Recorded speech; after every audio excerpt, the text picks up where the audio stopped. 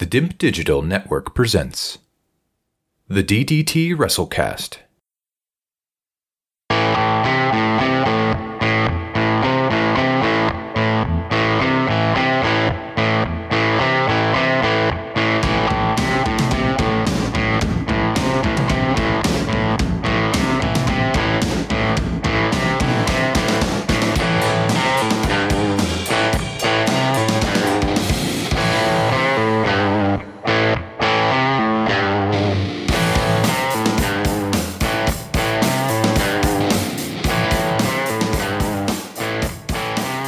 Hello, Ats here from the DIMP Digital Network, and welcome to the DDT WrestleCast. On this edition, we're going to take a look back at Starrcade 1983, or Starrcade 83 for short, turning back the clock about as far as you can go for a kind of a major televised pro wrestling event, almost 18 months before WrestleMania 1.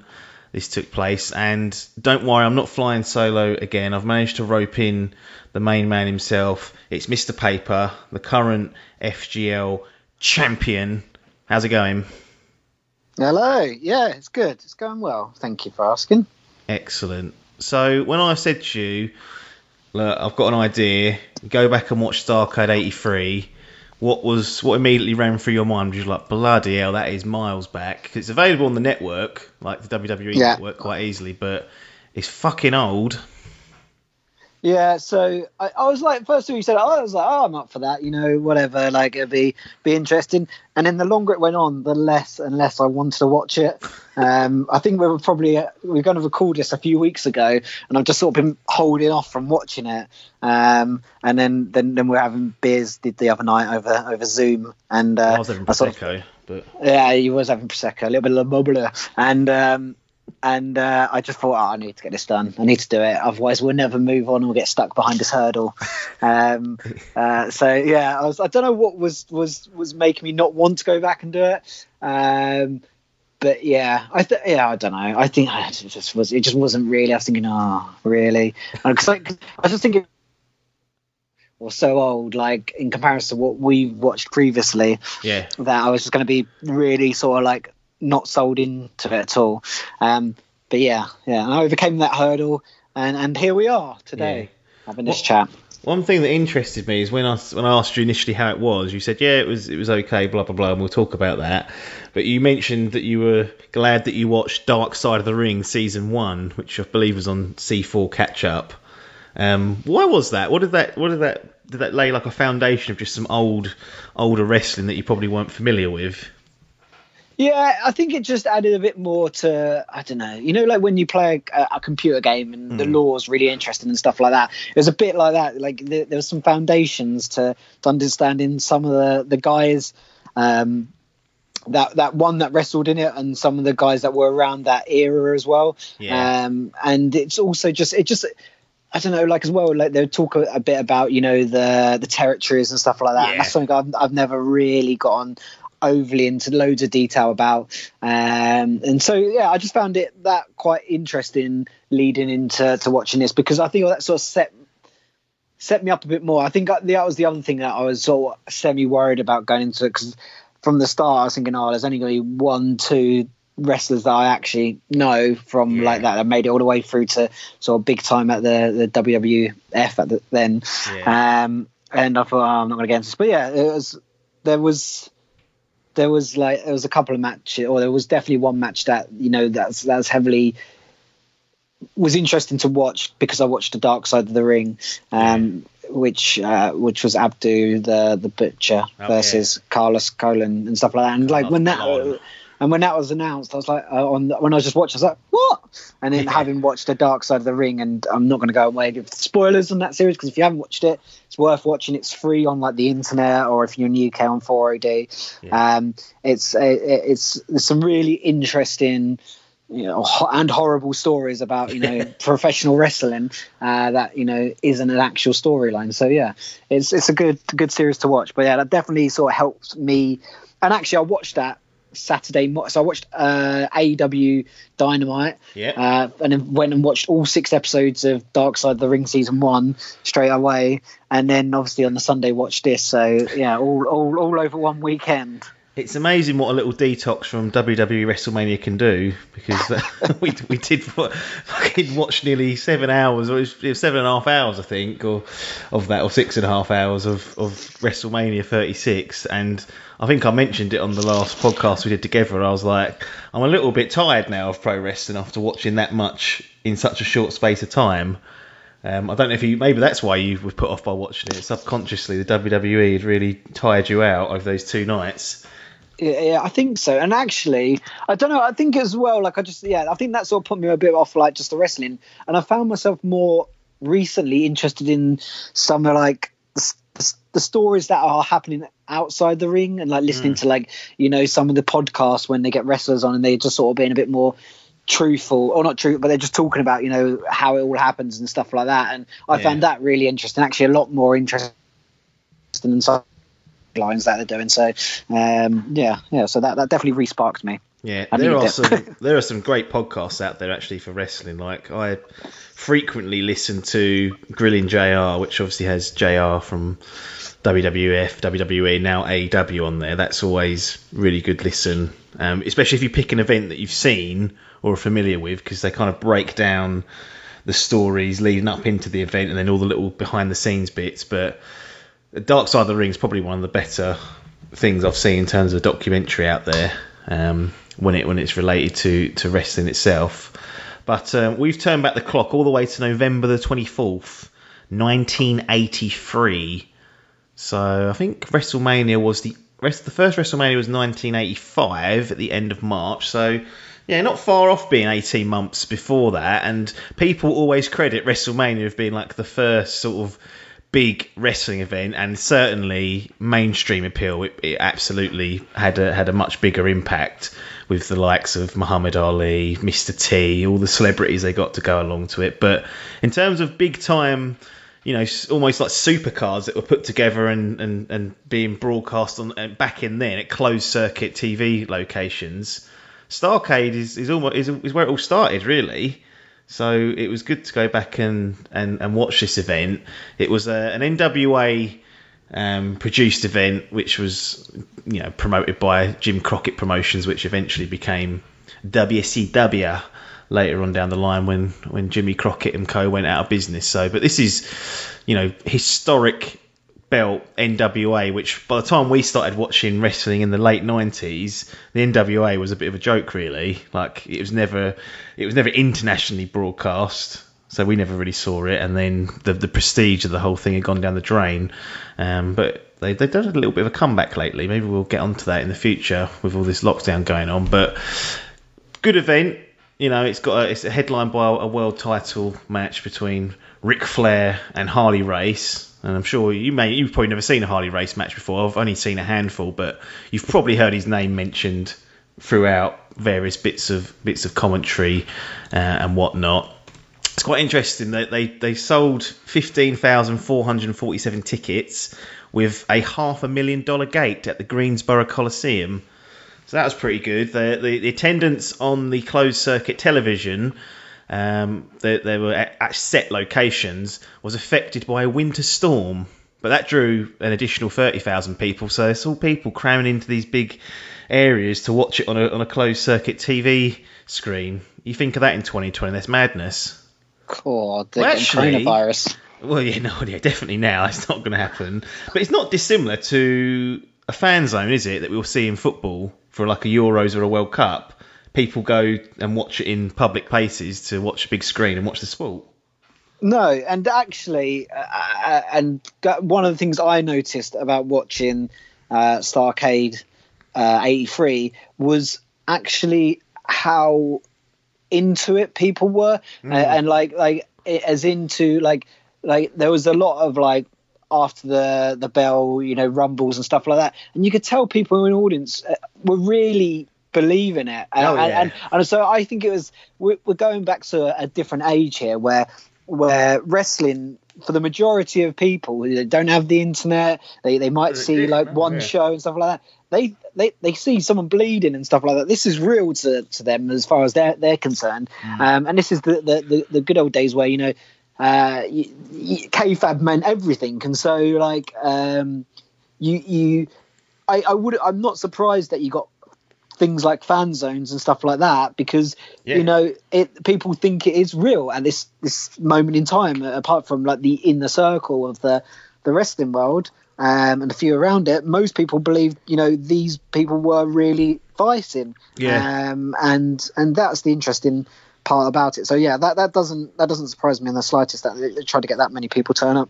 No, I remember reading a story in Bret Hart's book, which is an excellent wrestling autobiography. This was many years ago, and he talks about how the fans obviously have changed, especially since he started until when he retired, and then nowadays. But he told a story about a wrestler that he used to work with. That they went down to Puerto Rico, and they used to do some crazy matches down there, like in terms of like hardcore and death matches. And we had Abdel the Butcher and Carlos Colon on this one, who were sort of representing that type of wrestling.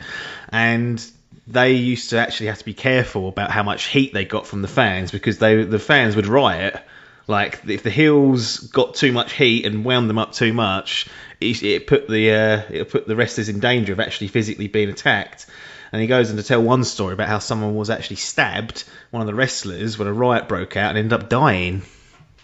Yeah, so that, once again, it doesn't surprise me. And this is another reason for someone to watch, you know, Dark Side of the Ring. There's a story in that does involve Abdi the Butcher and Carlos Colon, and it talks all about that. And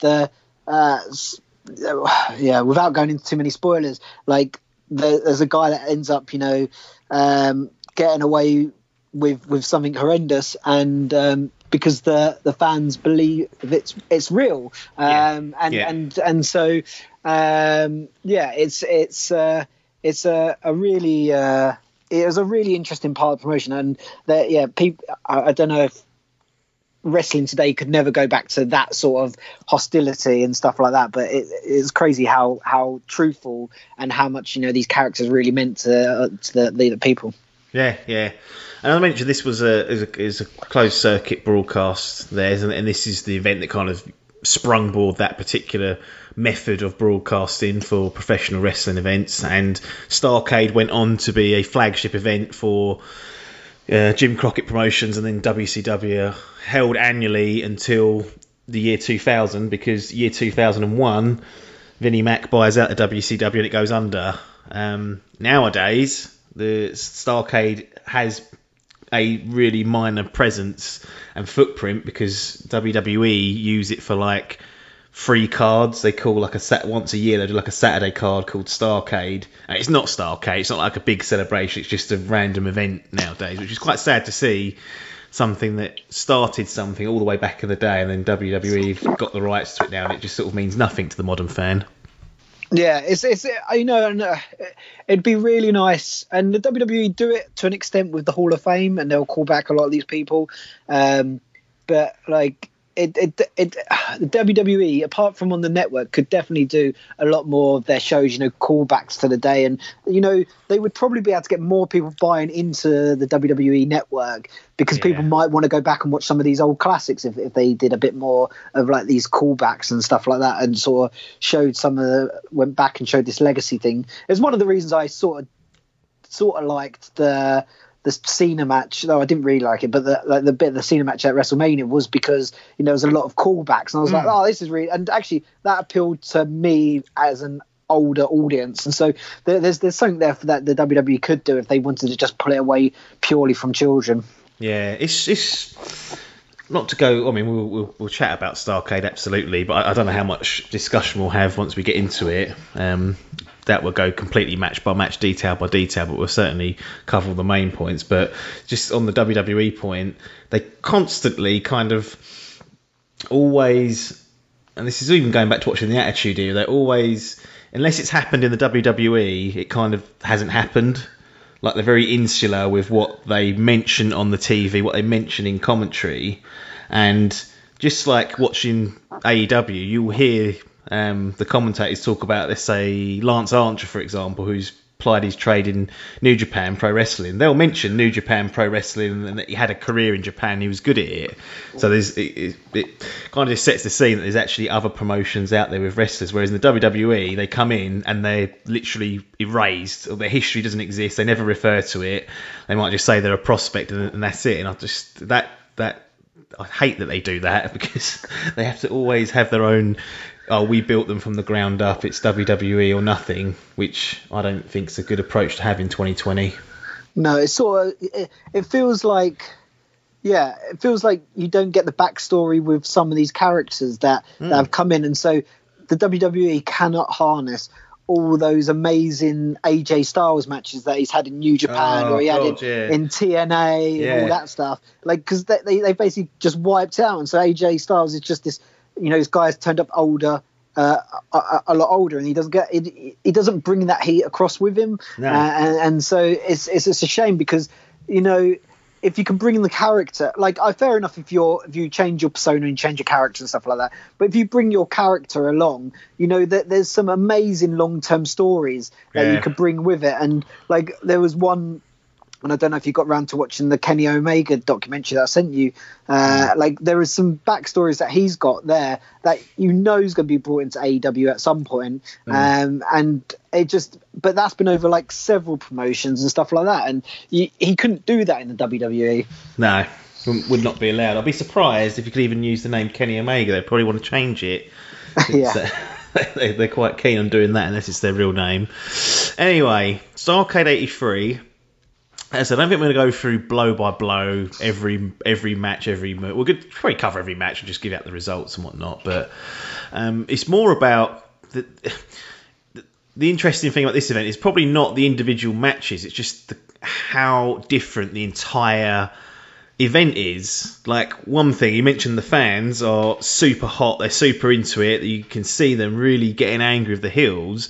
But if you look at how it's produced on TV, the crowd's pretty much darkened out. Like, you can't actually see how big the arena is hardly. And you look at today's product, whether it's AEW, WWE, they want you to see how many people are in that and make it feel like a big, event. And WWE, I think, over the years, are kind of the ones that brought that in. But that's the first immediate thing I noticed in terms of just the production, that the crowd were darkened and the focus was solely on what was going in the ring. And sure, you could hear them because they were going mad at certain points. But was there anything in terms of the overall feel of the event or look that you picked out and thought, that is a lot different, even in comparison to SummerSlam 92, which we watched, about a month ago? Yeah, it felt more like I was dialing in to event that the cameras weren't really, they were sort of an afterthought, is what it's sort of like. And it felt more like they probably put on stuff like shows like this before, and like you could see the people walking around near the ring with the popcorn and stuff like that, and you could see, you said most of the crowd was darked out except for maybe like the first row or two. And it felt more like if you was going to watch they put a theatre show on the TV, the cameras are not really meant to be there. It's not really designed for the cameras itself. So it felt more like that, and it was one of the first, as you said. And so I sort of get that, and they're going to be learning as they went along. There was a lot of like audio issues throughout the event, but once again, you learn. I guess they're learning, and there was just times where I guess like you could hardly hear because the crowd was so loud and stuff like that. And like, and I'll get into some of the matches later on that were, I just thought, well, that was a bit odd. But I do think, like, I don't know, if you're looking at some of the matches as well, I think matches 1, 2, and 4, you probably could pretty much talk about them as one, because they're all very, very, very similar to me. The one thing I did really, really like, and maybe they've done it recently and stuff like that, I really, really like the camera angle of the top-down view, and I don't know why they're not doing that anymore, because like I thought that was framed, like actually, like in terms of the way it's framed, was framed brilliantly, and it just gave a different view on wrestling. I really enjoyed that. I feel like that's definitely something people could bring back to the shows now. But it is what it is. It felt old. Yeah, it certainly did. Actually, that top-down view, the last time I saw that in modern wrestling was the Wardlow versus Cody cage match, they only used it once though, when he done the moonsault off the cage as a replay.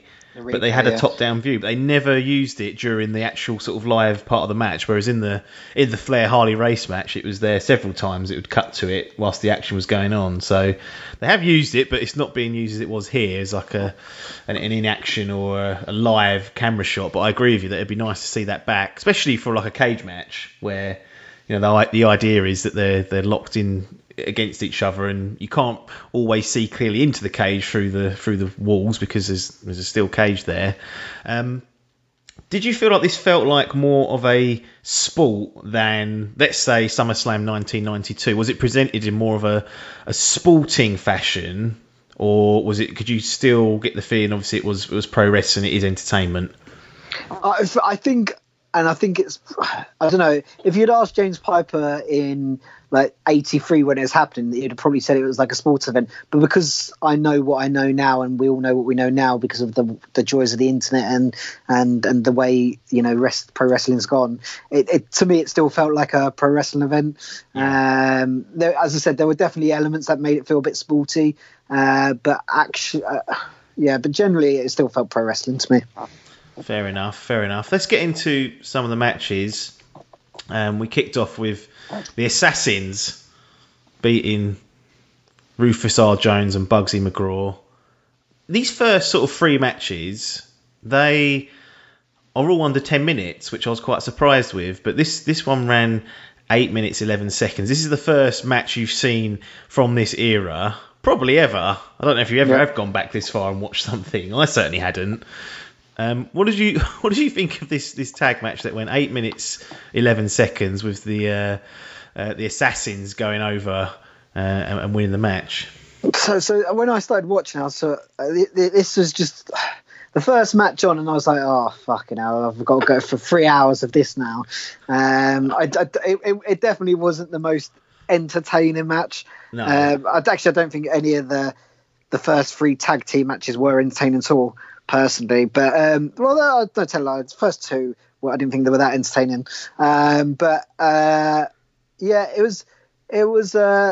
It just was a bit, you know, poor. Like as well, like you look at like the costumes and stuff like that. Like they're clearly just thrown together. But you know, it is what it is. Let's not go too harsh on it, because we're talking about something that's 40 years old or nearly 40 years old. It was what it was. Like the Assassins felt very much like a 1930s, you know, Dark Order from the AEW against 2 good guys. And what was my initial point, and actually I was quite surprised. It went all the way up until the 4th match, and yet the heel won every match. And I couldn't believe. I was like, when's the the babyface going to start winning? And like, not that I wanted the babyface to win. I was just thinking this just seems a bit odd from maybe today's standards, where we'd expect more baby faces to win than heels to win. So that was just interesting. We don't know what the backstory was to any of this, or whether there was a backstory. But yeah, it was so. It wasn't. And as I said, going into the second match as well, they both were just a bit nothingy for me. Yeah. I think the one thing that surprised me was how many matches, either during the match or after the match, ended up with someone getting colour or blood. Like, there's a lot of blood on this whole card, wasn't there? Like, in terms of, like, I think most of the matches, someone at some point bled either during it or was beaten up afterwards from it, and I was like, for some reason in my head I had it they would save that for the main event, or for like maybe the dog collar match, because that's like a brutal kind of street fight. But you know, there's standard like tag matches where people are getting busted open, and nowadays you don't really see blood as much as you do. Maybe in the Attitude Era we'd see that much, but even then it'd probably be like 1 or 2 matches maximum. Yeah, it's pretty much. I'm just trying to think from my head now, like I'm just looking through it.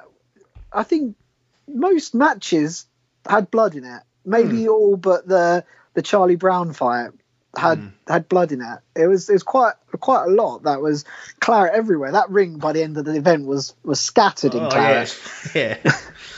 Definitely not health and safety. I doubt they cleaned that and probably reused it again. Just gave it a quick scrub and that was it.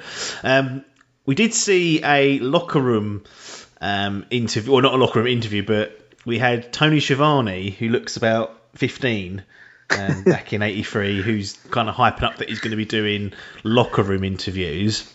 Now, I guess your only real experience with Tony Schiavone might have been a tiny smidge of WCW back in the day, but then you was watching mainly WWF back then, and then what you've seen of him on AEW. Did you immediately recognise it was Tony? Well, I didn't, but they say his name straight away, and I'm like, what? Tony Schiavone is there? And to be fair, it was quite nice. And this is what I think is quite good about the promotions outside the WWE and stuff like that, where they'll call back and talk about these things, and it suddenly just adds a lot. Tony Schiavone feels a bit like a bit of a joke in AEW, but then if you realise his history and stuff like that, you think, crikey, this guy has been around the block, knows everything. He's been around the greatest wrestlers of all time, and now he's doing this, and it's just it was nice to see. It was he looked about 15. It's they've just pulled him in off the street, haven't they, to do this? But I guess everyone starts somewhere. Yeah, no, but he's done a good job throughout. I thought I'm really sure he's done a few smaller events, and no doubt he had, but.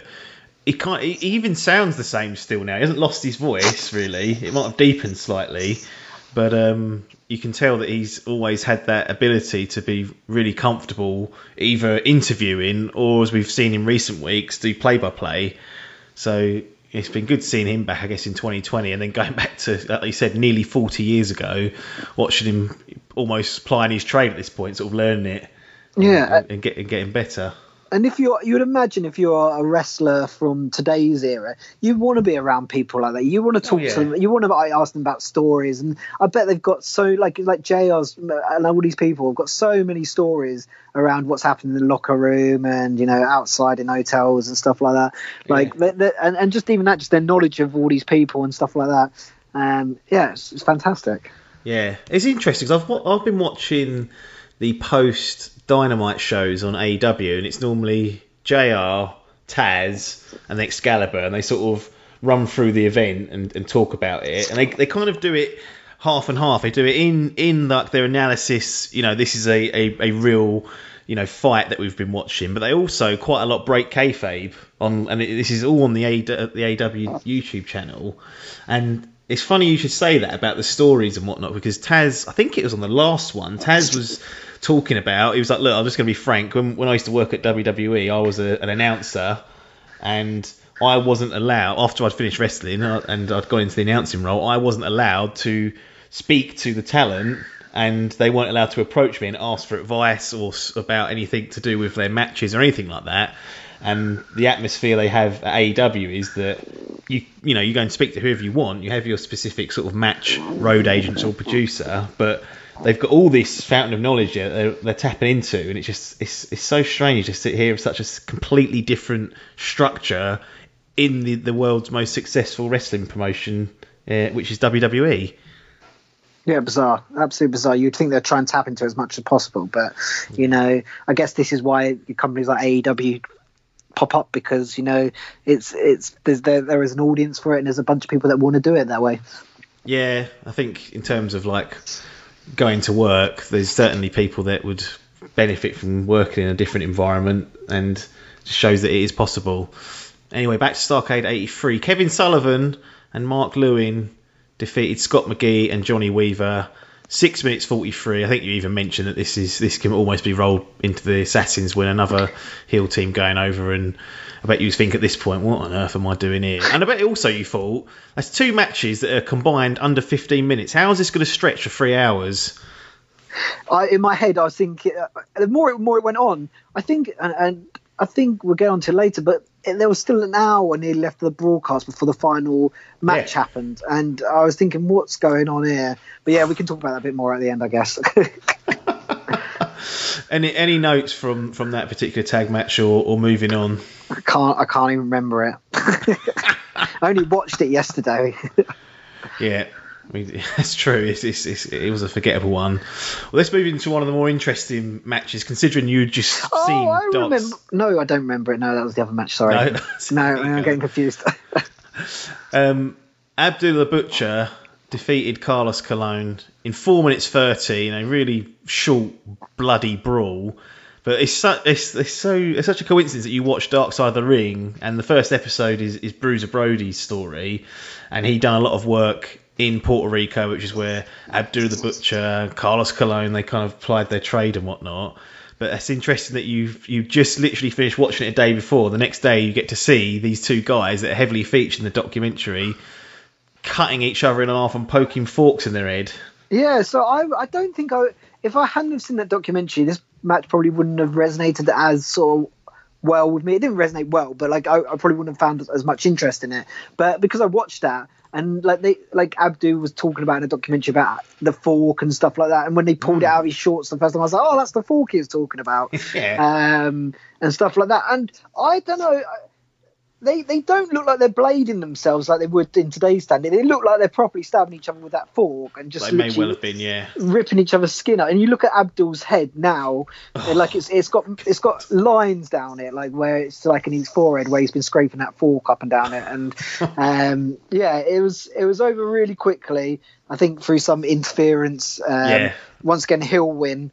But it was once again, claret everywhere. It was an interesting watch. I saw because after you watched the Dark Side of the Ring, to be fair, even though Abdul was the heel, I wanted Abdul to win. But yeah, it was an interesting match. I can't see it lasting that much longer because I don't know what they could have done. Abdul was a beast, but you couldn't do an awful lot apart from pull his fork out and waddle along that ring. So I guess what was another interesting point here was all but the final fight, they were already in the ring. There's no entrances, which was one of the things that I noticed. I was like, oh, they just announced them in the ring. There was no such thing as sort of like ring walks at that point in time, which was really interesting. Yeah, no, that's true. Anyway, Abdullah Butcher goes over and beats Carlos Colon. Then we've got Dick Slater and Bob Orton Jr. beating Mark Youngblood and Washu McDaniel. Most modern fans will not only really know or heard of Bob Orton Jr. because it's Randy Orton's dad. So that's the link that today's fans will have if they've ever. I don't even know if they mention Cowboy Orton anymore, but that's where Randy kind of gets his wrestling genes from, his old man. But what did you make of seeing this Randy Orton's dad in action? Actually, and it wasn't until you've just mentioned that I've just clicked and thought, oh, that's Orton's dad. I thought it was an all right match, to be honest. Like it was a give and take. Like it probably went on a bit too long for the standards. Like things seemed to drag on. They were clearly playing the Cowboy versus the Indians, and the Indians were babyface and Cowboy was heel. But it was interesting. And actually, is Mark Youngblood related to Jay Youngblood? Is that? Yes. All right, cool. Because I didn't quite click until later on. I was thinking, is he wrestling in two matches? But it wasn't. I looked it up and I thought, oh, they must be brothers or something. Even though they're not tagging together. But yeah, it was an all right match. It's things had slowly started to pick up here. Though I think at this point I was starting to think, crikey, we're only about. I think not even an hour in at this point, and we're like 4 matches in, or just about an hour. And I'm thinking, crikey, how much of this is going to be carry on? But it was all right. It was definitely better than the first 2 tag team matches. And Abdul the Butcher, and against Carlos Colon was a completely different type of match. So it was starting to pick up at this point. I've got nothing wrong with this one. No, well, it ran 14 minutes 48 seconds, so it was a much longer match.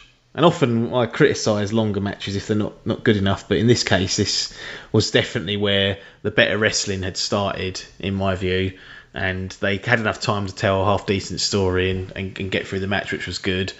I'm not sure how you're going to feel about seeing Charlie Brown taking on the Great Kabuki, but I didn't really like much of Charlie Brown, but I've got a feeling you may well have enjoyed his antics, and he went for a title versus mask match for the NWA Television Championship. I was sold. I loved it. I thought, yes, we need more Charlie Brown.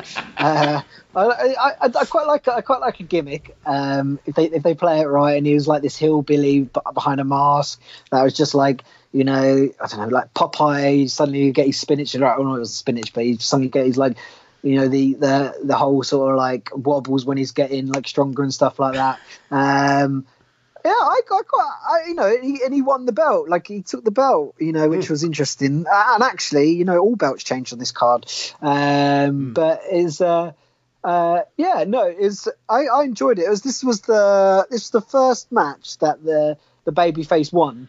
And it's probably, actually looking at it on them all, it's probably the one that you would expect from today's standard, the heel to win. Yeah. Like, if you were to look at the two, you would think, this is definitely going to be a heel win, this one.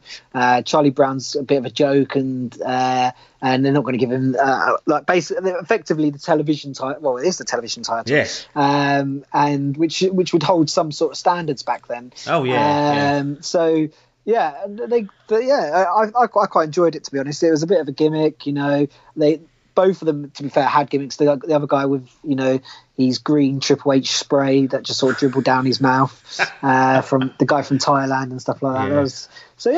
I enjoyed this match. Yeah, the television title is a strange one, because it is really, in the late 80s and also from a lot of the 90s, it was quite a prestigious belt to hold, but it slowly sort of phased out and bastardized. I really wanted AEW's second belt to be a television title and be called that, and they kind of, the TNT title I guess kind of represents that, because it's like a network title, but I wanted a television title if they were going to do one, but it wasn't to be. They should have called it the TNT Television Championship or something like that. And then they could, at least, if they moved channels, rebranded in like the Coca-Cola Cup and all stuff like that. Which just rebrand it if you're going for a different television. But yeah, should email Tony Khan and say, what happens when in 3 years TNT don't want you anymore? You can rename the belt, and he'll be like, well, go over to Spike or something like that. Yeah, exactly. Yeah, that's actually a really good idea. I might nick that for my Total Extreme Warfare playthrough and have a network branded television title. Yeah, I'm definitely going to steal that. Do they actually have networks on that? Do you actually sign with networks? Yeah, so the mods that people make, and God bless the people that make those. The amount of time they spend, they put all the networks that you'd get, mostly accurately kind of like priced and their broadcast reach. So TNT are with AEW, and USA Network are with WWE, and Fox with WWE. So it's certainly possible. So good fun that is. New version out. It's been delayed actually, so mid-May, but looking forward to that. Total Extreme Warfare. No, Total Extreme Wrestling. It's called Extreme Warfare. Did you ever play Extreme Warfare? Did I ever get you into that when we was in secondary school? It rings. What was it? What was Extreme Warfare? So it was like a little DOS game. And it was a text-based game where you book like wrestling matches. No, I don't think so. No, never played it. Quite a few people did. Anyway, Roddy Piper then takes on Greg the Hammer Valentine in a dog collar match. I initially thought this was for the US title. I don't think they can we go back, to the Charlie Brown match? Because it just reminded me of something, actually. You saying you thought it's for the title. This is another thing that was different about this than today's stand. I didn't know if fucking Charlie Brown had won the belt, because they cut away and they went, I've got to check if it's in 15-minute time limit. And it wasn't until the very end where he walks in holding tight going, I've got it. And I was like, so they did win it then, didn't he? So like you wouldn't, in today's standards, you would know, you'd be like, he's won it with 5 seconds to go or whatever it was. But yeah, like, you just didn't know whether he'd won it until the end of the broadcast. No, that's true, actually. Yeah, because I thought like you, it would be, because television title, that's typically quite a common thing, that they would have a time limit on it, and if it ended in a draw, the champion would remain the champion, because you didn't get beaten. Yeah. But they kind of on this one mentioned that the match could go longer, but you had to have had it finished before the 15-minute time limit. Yeah, I think they said. I think they were saying they went. There's a 60-minute time limit with 15 minutes to win the title. And at first, I was thinking 60 minutes. This is where the fucking sync's going. It's going to be this match. That's why it's taking so long, and everything else is so quick. But yeah, they finished in 10 minutes. But it was interesting. I didn't know, because they didn't have like a stopwatch on the screen or anything like that, so you just didn't know whether he'd won it or not. No, exactly. Roddy Piper v Greg Valentine. I was reasonably familiar with these two, because especially in like the late 80s and early 90s, both Greg Valentine and Roddy Piper are WWF alumni by that point. And Valentine at this point is the US champion. And this is a dog collar match, something that you don't see these days, but we saw, I think, a few times in the WWE sort of, or WWF Attitude Era. There's a few little matches like this. Also the Kennel from Hell match, which I know you enjoyed, the documentary that you sent me about the background of that match between Al Snow and Bossman. But this is obviously we're back in '83 at this point. And this is like a knockdown, drag 'em out, bloody brawl. How did you enjoy this particular matchups with Roddy Piper, one of the best talkers in the game, one of the biggest names in the history, and Greg Valentine, no slouch either?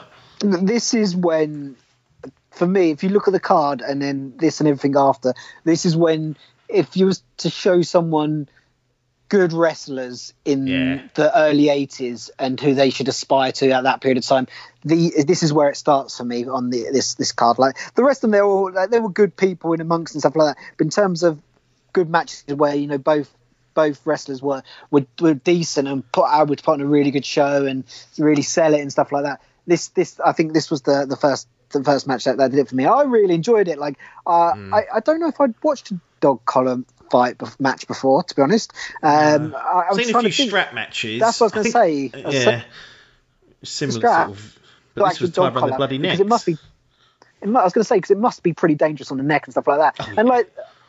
And and we all know it's they're not out to try and really hurt each other, but like you're gonna have to target to sell some of the stuff that you're gonna do within reason, and one wrong tug would really screw someone's neck over and stuff like that. And I thought they did well for considering what they had with some really started off a bit tug of war at the start, then they were in and out the ring, some stuff around where whipping each other with the chain, some stuff where they put the chain around each other's sort of mouths and stuff like that, some stuff where they were I think at one point I think it was Rowdy had Valentine using the ring post as a winch type thing and stuff like that.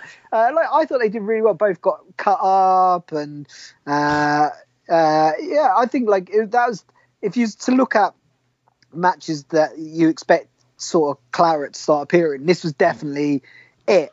At the match, there's the foreign object there for it. So foreign objects there for it. So I really enjoyed this one. Yeah, I think there's definitely. I mean, we've mentioned the previous few matches that some of them weren't pretty forgettable in all honesty, but there's almost it's a step up in level at this point of the card where the top workers are going at it, and from here on I think the last three matches are all pretty good. And this one, obviously the stipulation with the dog collar being wrapped around the pair of their necks, that must be so difficult to work around because you can only ever be X distance apart, and you've got this big chain getting in and out of the ring. You've got to make sure you both go under the rope or through the middle rope or over the top rope. So they've done a really good job with this because the stipulation itself must make it so much harder to work in, and it was just an absolute brutal, bloody brawl. Yeah. I think you was right as well when we first started to talk about that as well about the belt is I'm pretty sure I'd have to go back and re-watch at the start, but I'm pretty sure that they alluded to it was for the belt, the commentary at the start, and then halfway through they sort of start correcting themselves, going, "Oh, actually," and I think this might have also been the case to show that this is the difference between one of the very first sort of televised main events that they're doing these things for the first time, so they're sort of learning on the fly as well. And so I was sure that it was for the belt at the start, and then halfway through it wasn't, and so I was like, that's changed.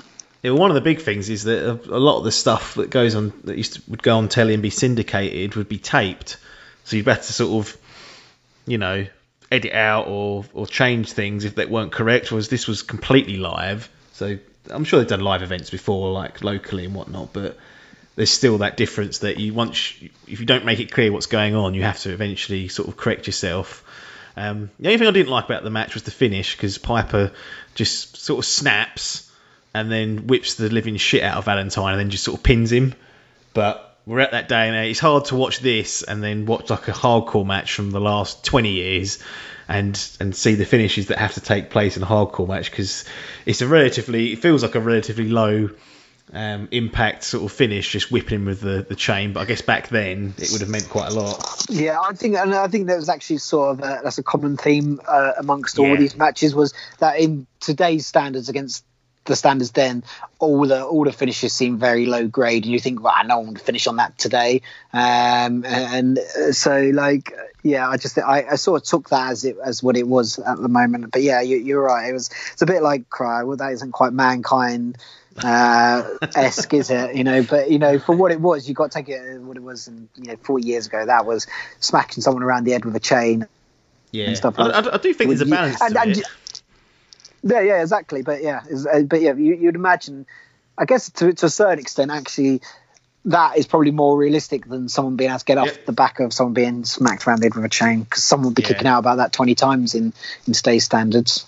Yeah. I do think there's a balance to it. Like, I get annoyed with so many near fall finishes and people kicking out of everything these days. I think there is a happy medium between what could be considered a finisher or an ending sequence compared to what they do now, and obviously what they were doing back then. It's a bit too far. It feels today anyway a bit too far sort of light. But back then that was a perfectly good finish because they weren't used to it. It was everyone was kind of trained and knew that could be a permanent finish. Interesting little fact about this match: Roddy Piper suffered permanent hearing loss from this match. So one of his eardrums got. I think they mentioned it on the commentary, but one of his eardrums did get absolutely burst and blown out of proportion properly, so he lost hearing in one of his ears. Yeah, so that was interesting because I wasn't too sure whether that was a sell or whether that really happened, because like it was a real strange place to have a cut. But then I was sure that before the fight that they said he'd had some problems with his ear. Yeah. So I was like, oh well, maybe it was just a sell because he had some problems. But it did look strange that it was like just coming out of one ear, and then they seemed to obviously they went along with it for the show and stuff like that, and said, oh, you got me in one ear, but you won't get me in the other. That's it, stuff like that. But I'm surprised. Yeah, I was sort of convinced that afterwards that was a sell, but to know that was real, that was interesting. Yeah, it might be a good place to sort of pick out. There's quite a few promos on this. You got to see Dusty Rhodes do about 4. He weren't wrestling, but he did about 4 of them, and get to see Flair do a few, but he's playing babyface, so it's probably not the Flair that people best know. And Hot Rod, once he gets fired up and gets involved, he's diamond on the mic. What did you think of some of the promos that were done backstage, even if we haven't quite got to it yet, but just in general, like the mic work, I think for most people was pretty strong. Yeah, I think that actually, I was just trying to think, like they different personas definitely had their different characters. And you're right, it wasn't the Flair that I was used to. Is quite, relaxed, and it sort of made sense by the people we was hanging with in terms of like Steamboat and Youngblood and stuff like that, and who are both quite chilled, relaxed people and stuff like that. But like when you went over to the I guess because it was the whole 2 locker rooms, jumping. Oh yeah, it's Hills v Faces divided. Yeah. But anyone like the Hills locker room was really good and really good on the mic. The Dusty stuff, that's when I think it was on so much because they kept having audio issues every time they seemed to want to do it from the crowd, and then it just cut out or you just couldn't quite hear him. But yeah, I generally I think I can't, in terms of kayfabe, no one looked like they were breaking, and it didn't look like it was meant and stuff like that. And that must have been interesting back then when TV wasn't such a big thing, and they would have been coming. All these guys probably would have got into wrestling thinking more around sort of like the house show type things and stuff like that. And so to be able to be then good on the mic and stuff like that is quite good. Whereas to today's standards, they all know that they're going to eventually or want to try and be on TV, so they practicing mic skills is key. But back then, it was just stuff that would have come naturally to them, and so yeah, it was really good. I enjoyed that. Yeah, interesting. You should say you've mentioned it a few times about how it was made for the live audience first, and then it felt like in some times that the television broadcast was sort of an afterthought based on some of the mistakes that happened, and even like the work that goes on in the ring. They're probably not used to cameras being so close all the time. Like if you're working in front of a live audience, and then you're suddenly working in front of cameras that can capture your every move, you kind of tighten things up a little bit, and this is still new back then, that they would have this sort of spotlight put on by cameras. And I was listening to Tony Schiavone's podcast a few weeks ago, and they were going through Starrcade 83, and he mentions, and I can't remember for the life of me which match it is. I think it might be, was there any colour in the Weaver and McGee and Sullivan Mark Lewin match? I can't remember now. Yeah, there was, because it was at the very end where the guy jumped in the ring and he was attacking. Oh no, that wasn't the McGee. Sorry, that was the Youngblood match, wasn't it? Yeah. I can't remember. One of those opening two matches, I think it was that match. It could have been it might have been the second lot of tag matches, but there's a part in it where he mentions that they were blading back then, and there's one point where you can blatantly see one of the workers blading the other, because the audience couldn't see because they weren't close enough, but the cameras at that stage picked it up, and you could just see him literally pull this little blade out, run it across his forehead, and then tuck it back into his wrist tape. So everyone's still learning, I guess, at this stage, that once it goes to telly and if those things get spotted, you're losing that bit of kayfabe there, because you're being led to believe that the punches did that, not that the opponent artificially just run a razor blade over his head. Cool. I'll have to go back and have a look at that, because I didn't pick it up, but I wasn't paying much attention. I'll try and dig out exactly what match it was and roughly when it is, and then I'll send it to you. We then get our NWA World Tag Team match, the Brisco brothers versus Ricky Steamboat and Jay Youngblood this time. Not Marcus Youngblood. Jack and Jerry Brisco. I imagine your history or your remembrance of Jerry Brisco is just as one as Vince McMahon's Stooges, with Pat Patterson, those two old fucks coming out and bumbling around. Without really, because again, they don't really like to tell you in WWF that they actually had a career before then. That pretty good wrestler back in his day, along with his brother Jack, who'd won the heavyweight title on several times in NWA. But Steamboat and Youngblood go over. I thought this was a pretty good match. I thought, in terms of all in out, was the best match. And actually, for me, Steamboat really stood out as the sort of, to me, he was a step ahead of all the other wrestlers that were there in terms of some of the stuff he was doing. Nothing like amazing, but like you look and think, well, that's a little bit more like today's standards, a bit more of like some sort of like flips and rolls, and is a bit more athletic in terms of the way he was jumping over people coming off the rope and stuff like that. And I was really impressed by that, actually. I thought this is the really good. This is for me the proper sort of like, you have your favorite matches and stuff like that, but then if you look at like matches and you think, well, that was the best pure wrestling match, to me this was the best pure wrestling match of the whole card. Yeah, it's a great match. I go back and forth with some great spots in it. All four men really technically sound, and yeah, I think it makes for a great match and a good primer for the main event, which is going to be the steel cage match for the NWA World Heavyweight Championship. When this match ends, it's a 13-minute, 24-minute match. When this match ends, there's still about an hour left, like you mentioned, and I bet at this point you were thinking, what on earth am I in for here? But they are obviously setting up the cage, which I'd forgot they had to do back in the day. They had to assemble it. It wasn't just lowered down from the ceiling. So they do a few promos and other bits and pieces to fill time. But I can imagine you sitting there thinking, what on earth's going to happen now? Yeah, I until you said it right then, it just didn't click that they were setting up the cage, and that's why it took so fucking long. And like, it was really bizarre, like on the broadcast, like they go through thanking like the director and like the visuals editor and stuff like that. All their names start popping up on screen. I'm thinking, what's going on here? This is the credits. Like, this is, and it's still the main event to go. I had no idea, but it makes so much more sense now that you said, they had to put the cage together. yeah, it's something that we don't consider, and it completely makes sense nowadays why, especially if you've got a 2-hour live program that you want as much time to be sort of in ring wrestling. You don't want to be putting up that cage, do you? Spending 20 minutes having to fill time. So for nowadays, I suppose it's almost impractical to have something set up from the ground up. But I don't know about you. I do prefer the look of the old cage.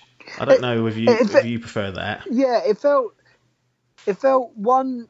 There wasn't the gap between the old cage and like the ring, so there wasn't like a little bit of floorway, which I quite enjoyed. And it actually, I think this was the case on the ones that have come down as well. When they hit it, it sort of wobbles a bit, or it doesn't feel like it's fully like attached. Whereas this one, they've clearly come in and they bolted it in place, and so it just feels like you're being thrown into a steel cage, and if you're gonna fall down between the ropes, which does happen in the Flair Harley Race fight, they're not falling down the side bit a little bit, or the cage isn't wobbling because it's just sturdy, and it comes across as like a more heavy duty cage, even if it isn't.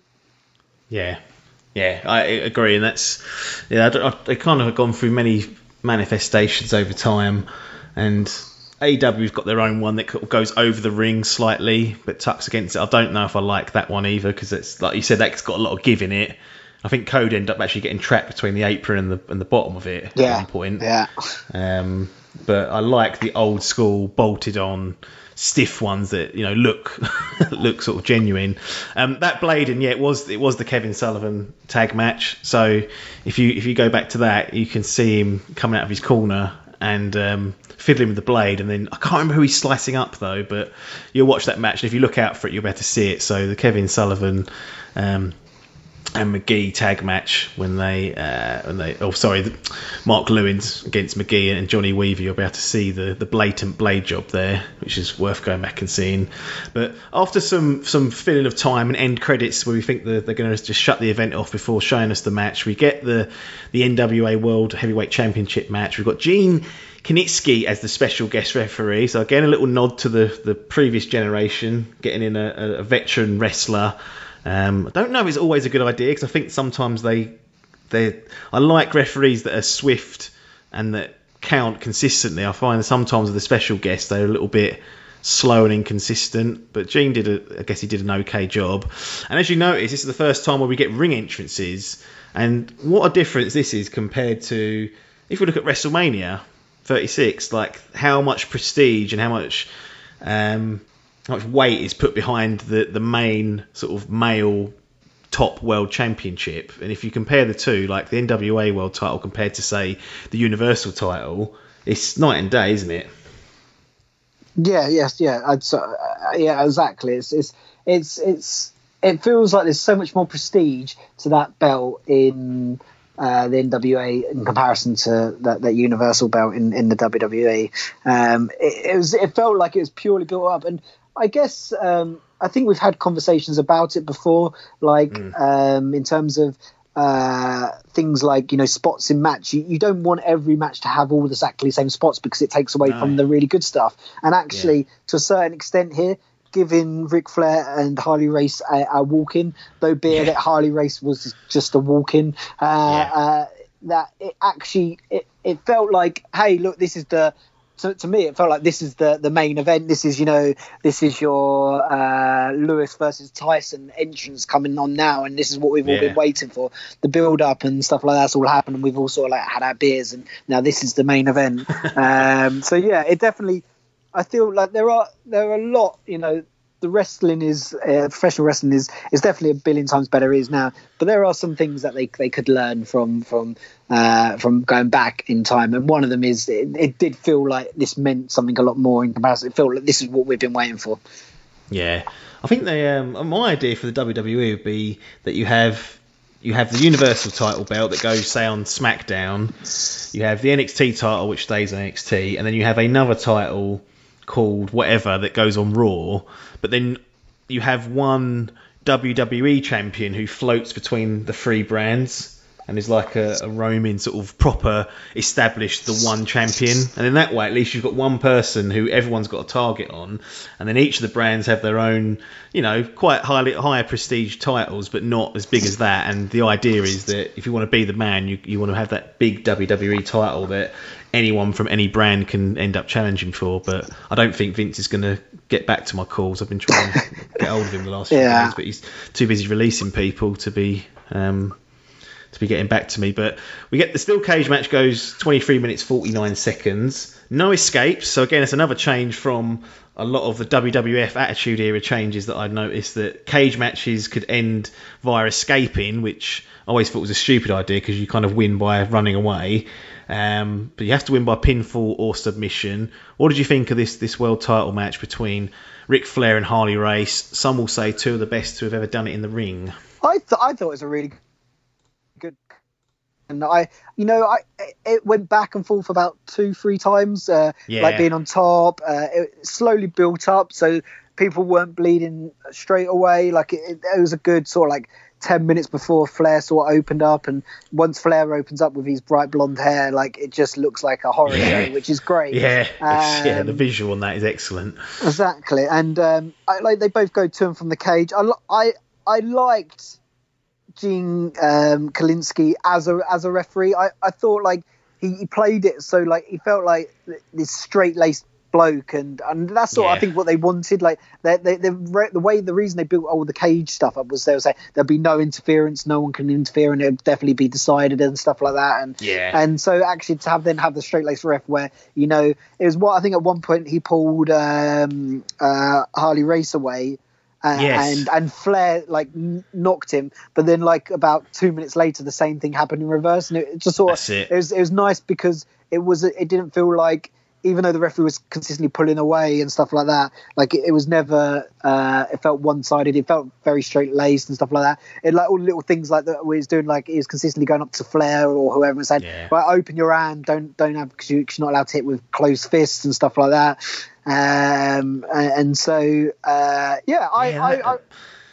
imagine that as a rule, enforcing closed fists that are banned, like not allowing it, like it's such a forgotten thing that referees look out for nowadays.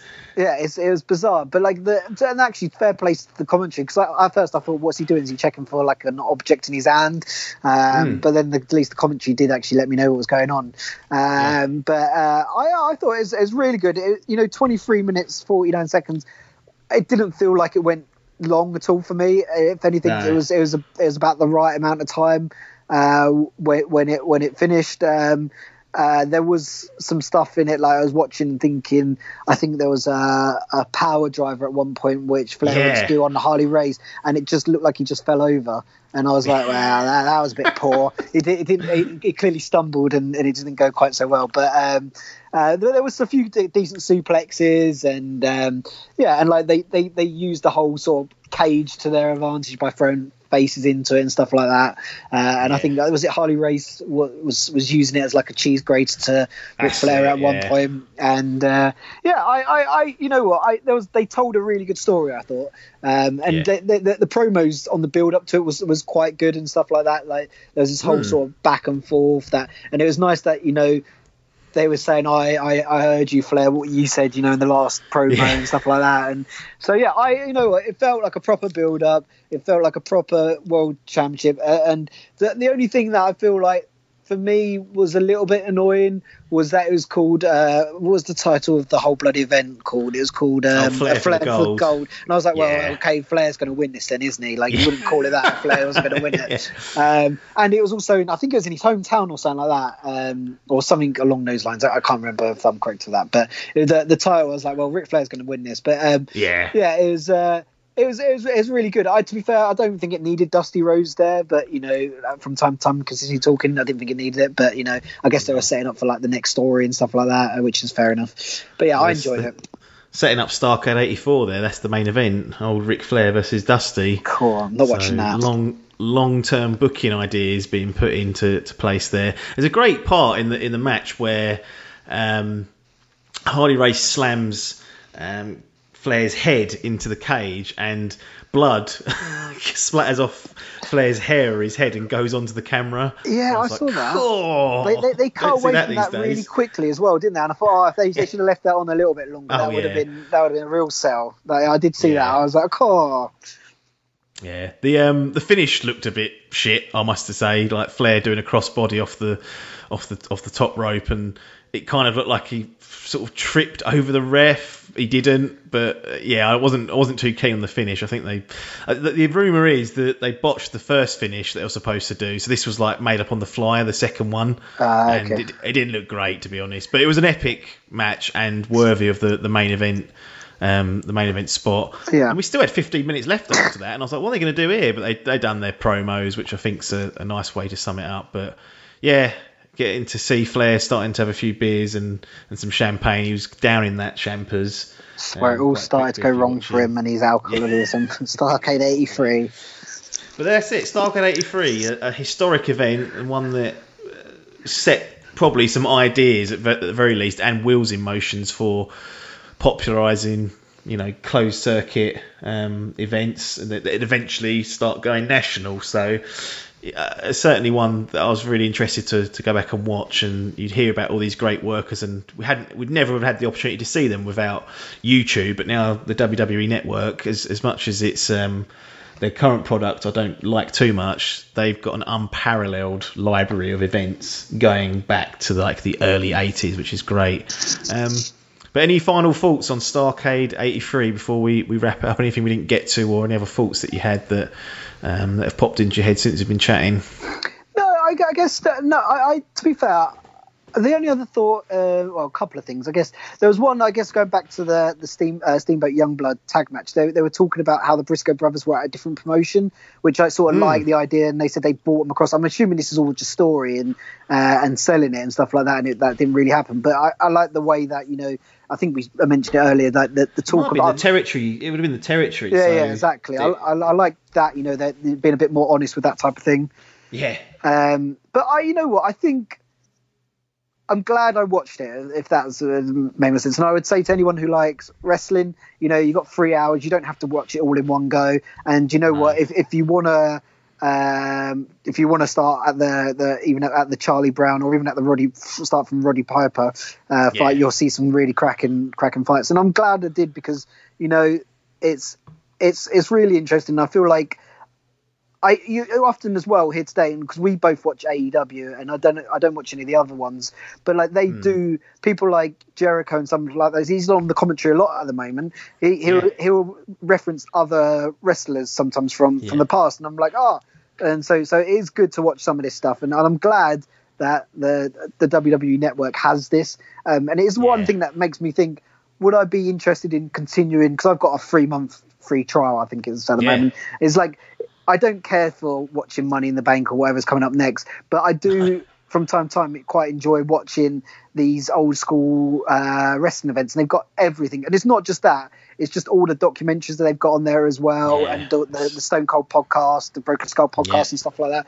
So there's some fantastic stuff, and this is not a sale, because we don't get any money from the WWE for saying this, but that is really good. And so I walk away from Starrcade 83 pleasantly surprised. Like, I thought it was going to be trash, and the first hour wasn't great, to be fair, but then after that it was I did enjoy it. I was in my mind I was planning to get to about an hour and a half. I was going to stop, and then I was going to do like another hour and a half another day, but then once it started getting to about an hour and a half, I sort of started getting into a bit more and stuff like that, and I was like, I'll push through, and actually I was glad I did. Would you rather watch Money in the Bank, the upcoming WWE pay-per-view / network event, or Starrcade 84, if you had to choose? This isn't what we're going to next talk about, so no. Going to sell me here. I don't know. I'd like to go and have a quick look at the Starrcade 84 matches, because I don't know what was the lineup there, but I definitely Flair and Dusty. Yeah, that's what I was going to say. I'd be interested to watch that, and I don't know, as I said, I don't know what other fights there, because like if you used to ask me like the first half of the Starrcade 84, where I didn't really know any of them, I'm not too too bothered for that, and I would probably rather watch Money in the Bank because it's probably a little bit more visually interesting. But you know, yeah, I don't know. You heard what they're doing with Money in the Bank? Aren't they putting on top of a building or something? Not nearly. Yeah, they are. You have to get from the bottom of the WWE headquarters to the top floor and grab the briefcase. Cool. So, see, yeah, I don't know what that's going to be. We'll watch it. We'll review it. So don't go anywhere. You've got that coming up, children. I may as well. I've got this 3-month free trial, and I'll get these pay-per-views in now before I disappear. Yeah, that's not a bad idea. I think so. My idea was that we'd try and do like an event from each decade if we're looking at like classic stuff. So we've done the 80s, done the early 80s. We have done SummerSlam 92, but we did commit to doing a poll answered and poll winning question on Twitter. Asked which event we should do. The winner was the Royal Rumble 1992, so we're still in that year. So there'll be some familiar faces that you would have seen at SummerSlam there. So I guess when we get together next, the pair of us, maybe we'll look at at Royal Rumble 92. Or Money in the Bank. Or Money in the Bank, yeah. No, I'm joking. But yeah, I think that's the next one on my list of, you know, quarantine things to watch. SummerSlam 92, Royal Rumble 92. Yeah, I have ideas for the other decades, which I'll share at a later date. Yeah, it's a shame. I would quite like to watch a late 90s one as well, I think. Like a proper Attitude Era. I have the perfect event for that. All right. I'll just reveal it now. There's no point in stringing people along. Royal Rumble 2000. So it's peak Attitude Era at this point. It's actually, in my view, a pretty good event. And there's a lot of people in there that you'll see. And at this stage, Steve Austin's not in it. So... Was Austin not in the WWE? No, he's injured at this point. He's having surgery done on his neck. So he's out for about 8 months. And it's an interesting time because he'd kind of been carrying the WWF and being like the main babyface for the 2 years prior to that. So they really had to pivot. And it's really when you get like The Rock who comes into his own because Austin's not there to kind of take the shine off him. And the likes of Jericho are locking around the Dudley Boys, the Hardy Boys. Too cool. I know they're one of your favourites. So I think you'll enjoy that one. All right, yeah, we'll do that. I've got this backlogged now. I have to get through it before this subscription's over. Yeah. Cool, right, that's it. Thanks for joining us on this particular edition. We got through Starrcade 83. Enjoyable to watch, enjoyable to chat about as per usual. And everyone else, obviously, you can subscribe to the feed. DDT WrestleCast, available on all good podcast outlets. We're on every major directory, so if your app hasn't got it, you need to get a new app. And we've now got a YouTube channel, so you can find us by typing in DDT WrestleCast there, and you'll get an audio-only version of it. Obviously, we don't do any video content on these two feeds, but nothing more for me to say apart from thanks for your time, and ta-da.